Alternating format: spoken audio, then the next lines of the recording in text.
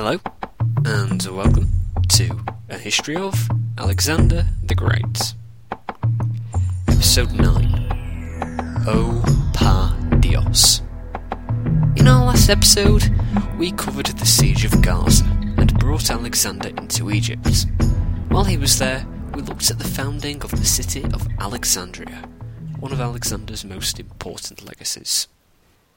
In this episode, we'll look at Alexander's journey to the Oracle of Ammon at Siwa, the Agis revolt, and bring Alexander out of Egypt in preparation for his invasion of the Persian heartland.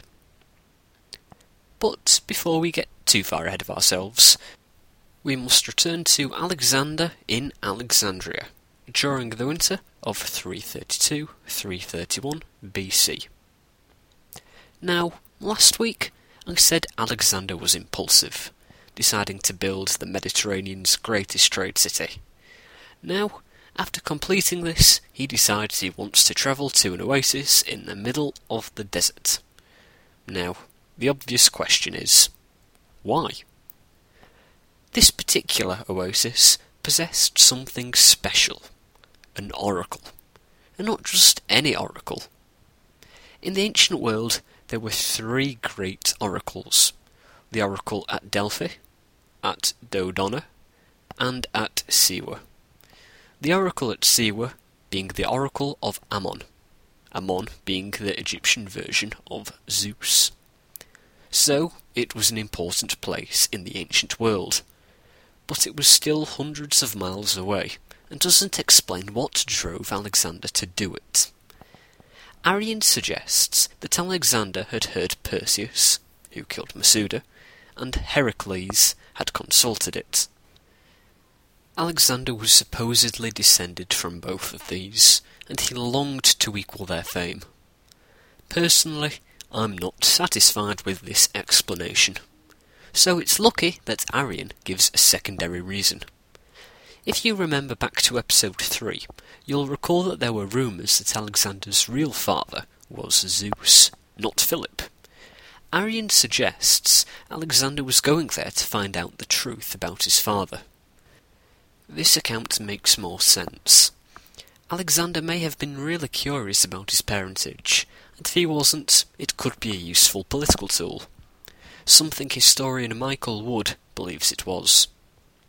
We talked last episode about Alexander's genius for being accepted by local populations, and that he had been proclaimed pharaoh by the Egyptians. The pharaoh, I'm sure you'll know, was the son of Ammon-Ra, sometimes shortened to either Ammon or Ra. Therefore, it would back this up if he was declared son of Ammon by the oracle.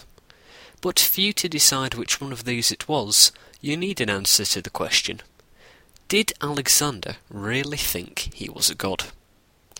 Unfortunately, there is no answer to this question. You can see how this scenario quickly becomes confusing, and to fully understand it, it may help if we cover the events in question before attaching a meaning to them. From Alexandria, Alexander marched 200 miles along the coast, westward to the city of what the ancients called Ammonia, Paraitonium, and Paraitonium, depending on the time period, but what we today call Mursa Matra. While at Mursa Matra, Alexander met with the kings of Libya, the Greek word for Africa, and they surrendered to him, and they concluded peace and alliance. After this, Alexander turned south, into the desert. Let me paint you a picture of the desert. It is huge. You can look around and not see anyone else. There are very few, if any, points of reference, meaning that you must have people who are experts at navigating via the stars and the sun. It is dry. It hardly ever rains in the Sahara, meaning you must be very careful with your water rations, and when it does rain, it pours, creating horrific flash floods. There is also the wind, and when it picks up, it creates sandstorms, which could delay travel, if you're lucky. Reportedly, in 524 BC, a sandstorm buried the 50,000-strong army of Cambyses II when he was travelling to Siwa. That is the same Cambyses who stabbed the Agis. While writing the episode, I looked up some of the sandstorms, and they really are incredible to see. You can find some of these pictures on the website, thehistoryofpodcast.blogspot.com. I'm sure you're expecting me to say it was hot, and it can get hot in the desert, I'm sure you'll be surprised to know. Temperatures of 57.8 degrees Celsius, that's 136 degrees Fahrenheit, have been reached in the Sahara. But in winter, the time Alexander would have been travelling, temperatures would have been about 20 degrees Celsius, which is 68 degrees Fahrenheit. Anyway, the point is, the desert is not a very nice place to be. Anyway, according to the sources, the gods helped Alexander reach the oracle. As in Arrian's own words, what could be more likely?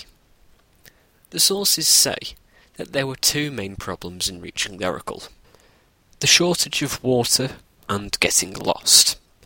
The first problem was prevented as it rained, and the second was prevented as either two snakes or two birds led the army across the desert. And if an individual or group became separated from the main army, they would be led back, either by leading them or making noises to draw them close. Whatever happened, Alexander made it to the oracle. Now it gets odd. Plutarch loves this section, giving it much detail, but yet Arrian, who is my preferred source, as he's much more reliable and gives much more detail, gives it only one sentence. Quote, "He put his question to the oracle, and received, or so he said, the answer which his heart desired." End quote. What does that mean?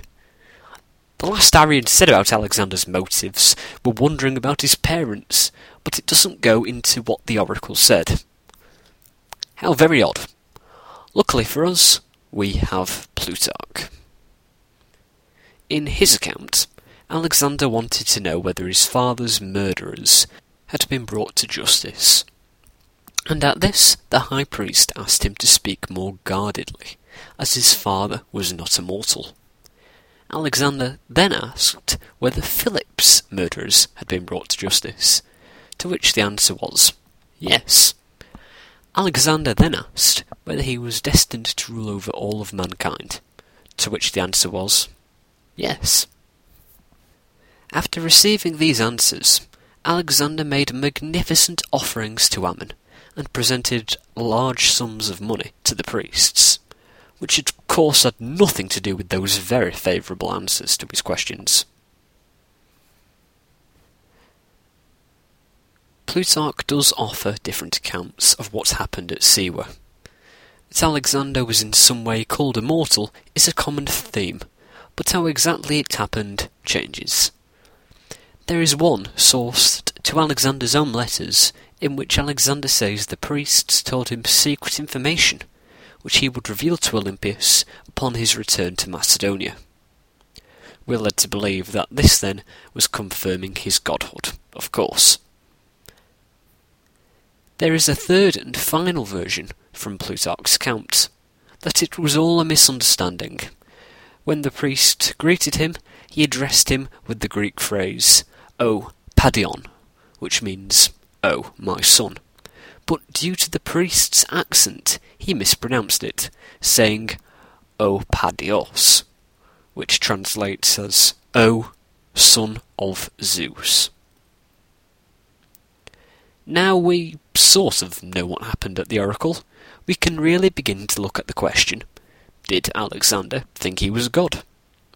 Well, let's look into the argument that he did. There have always been rumours that he had been a son of Zeus.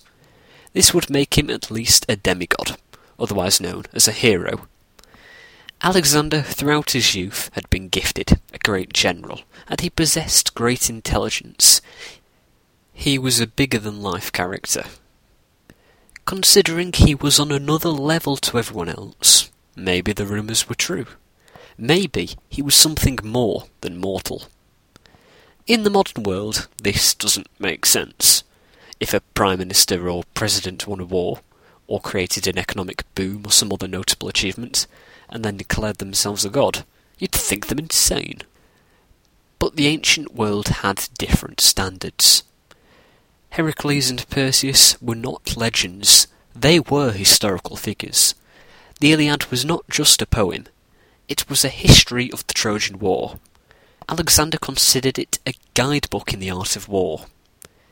In this world, Alexander being a god made sense. To some. I've spoken before about how proud the Greeks were. This difference in personality with the Persians and the Egyptians is a crucial part of our story. Darius was a divine king of kings. He was supremely powerful. If US President Harry Truman was in Darius's shoes, he would say, "The buck stops here." While Alexander was also a king, he was in a completely different situation.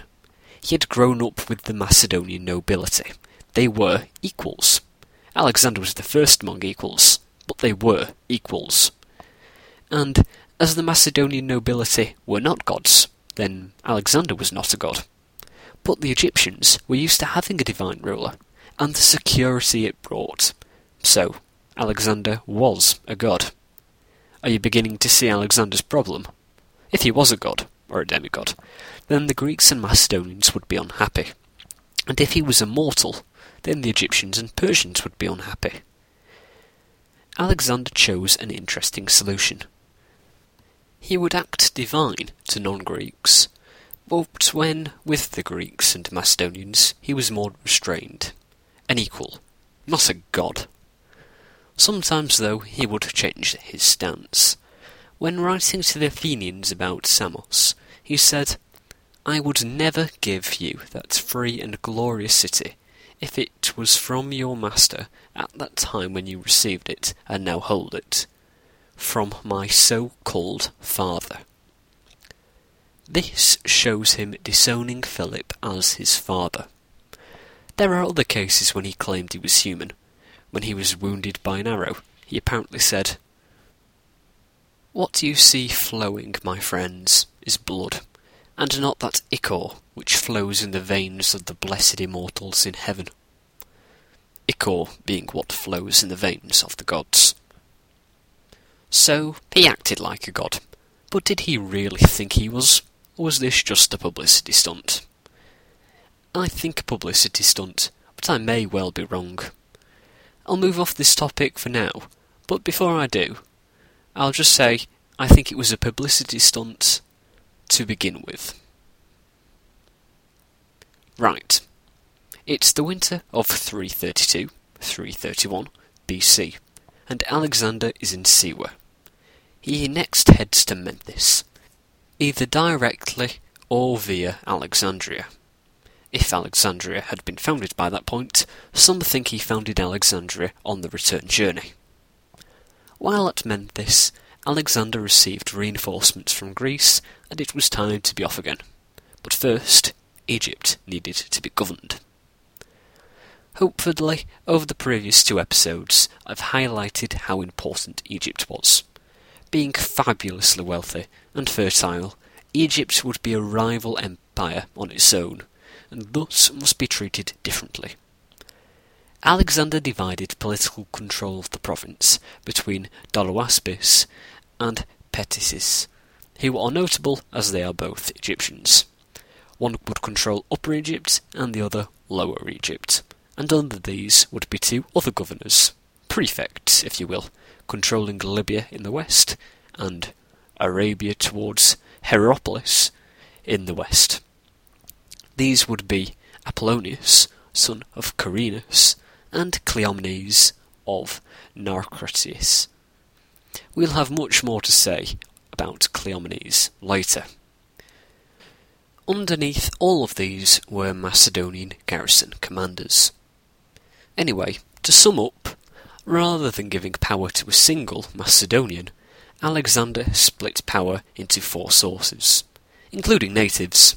This prevented creating an opposing centre of power, and would ensure the loyalty of the Egyptians, while Greek and Macedonian underlings could keep check on them.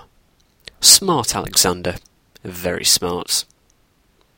Well, this was somewhat ruined when Petisis declined the offer, meaning that Doloaspis had extra power, which really defeats the point.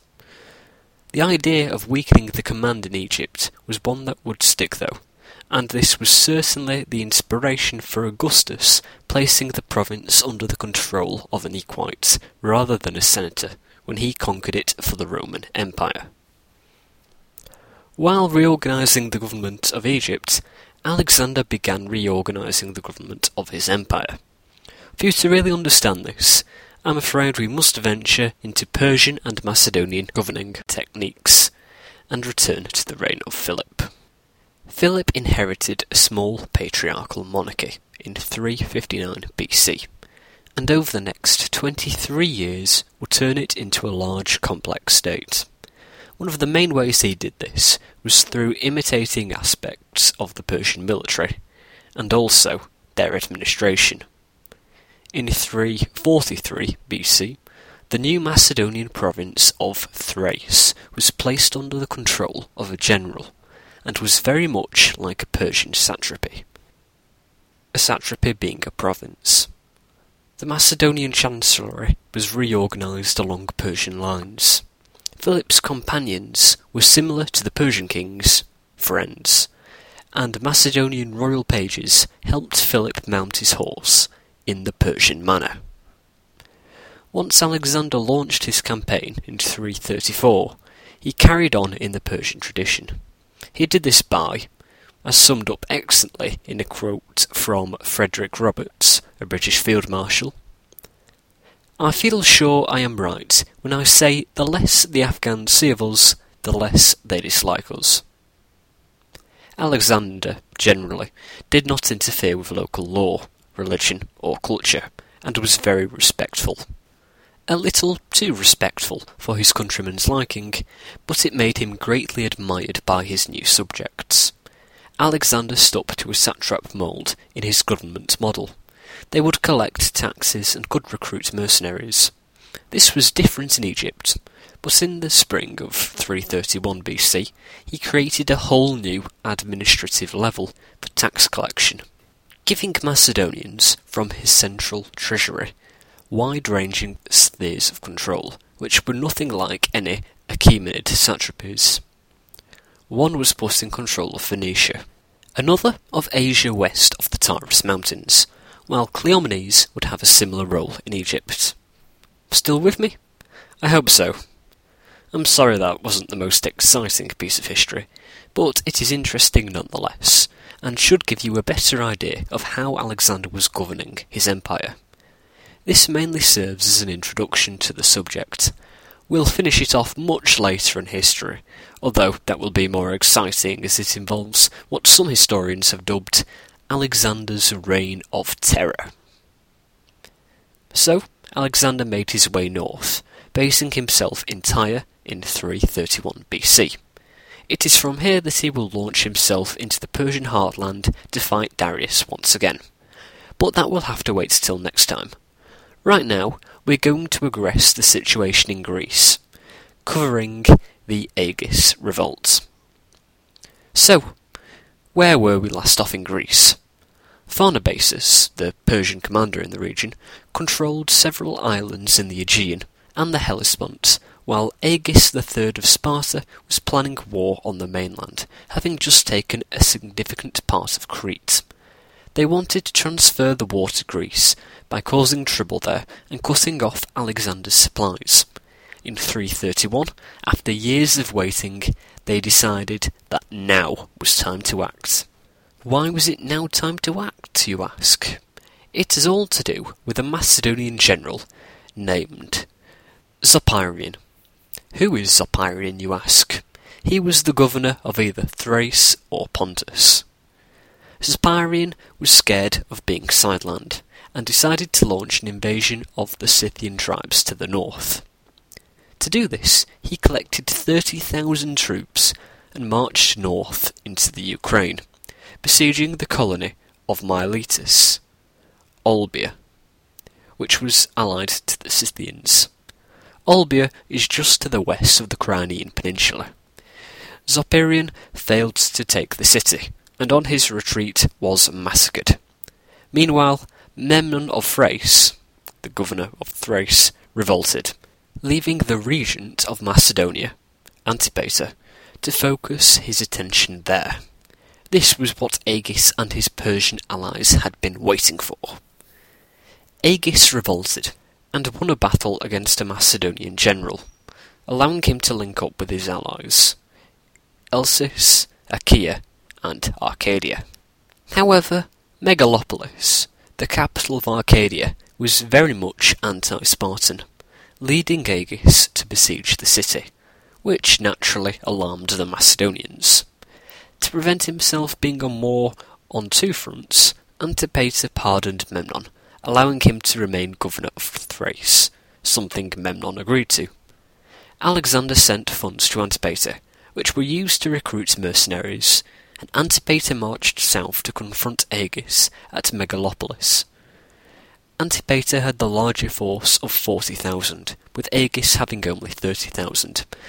Antipater was able to defeat the rebels, leaving Agis to retreat to Sparta, but Antipater attacked en route and Agis fought to allow his men to retreat.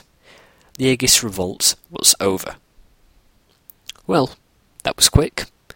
Partly because Plutarch and Arrian don't talk about the revolt, and I've struggled to piece together that hopefully accurate narrative, and mostly because it was quite minor in the grand scheme of things.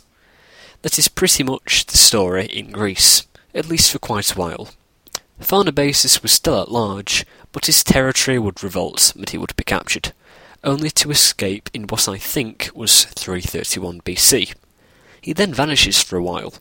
We assume he surrendered to Alexander, and ended up fighting in the wars following Alexander's death.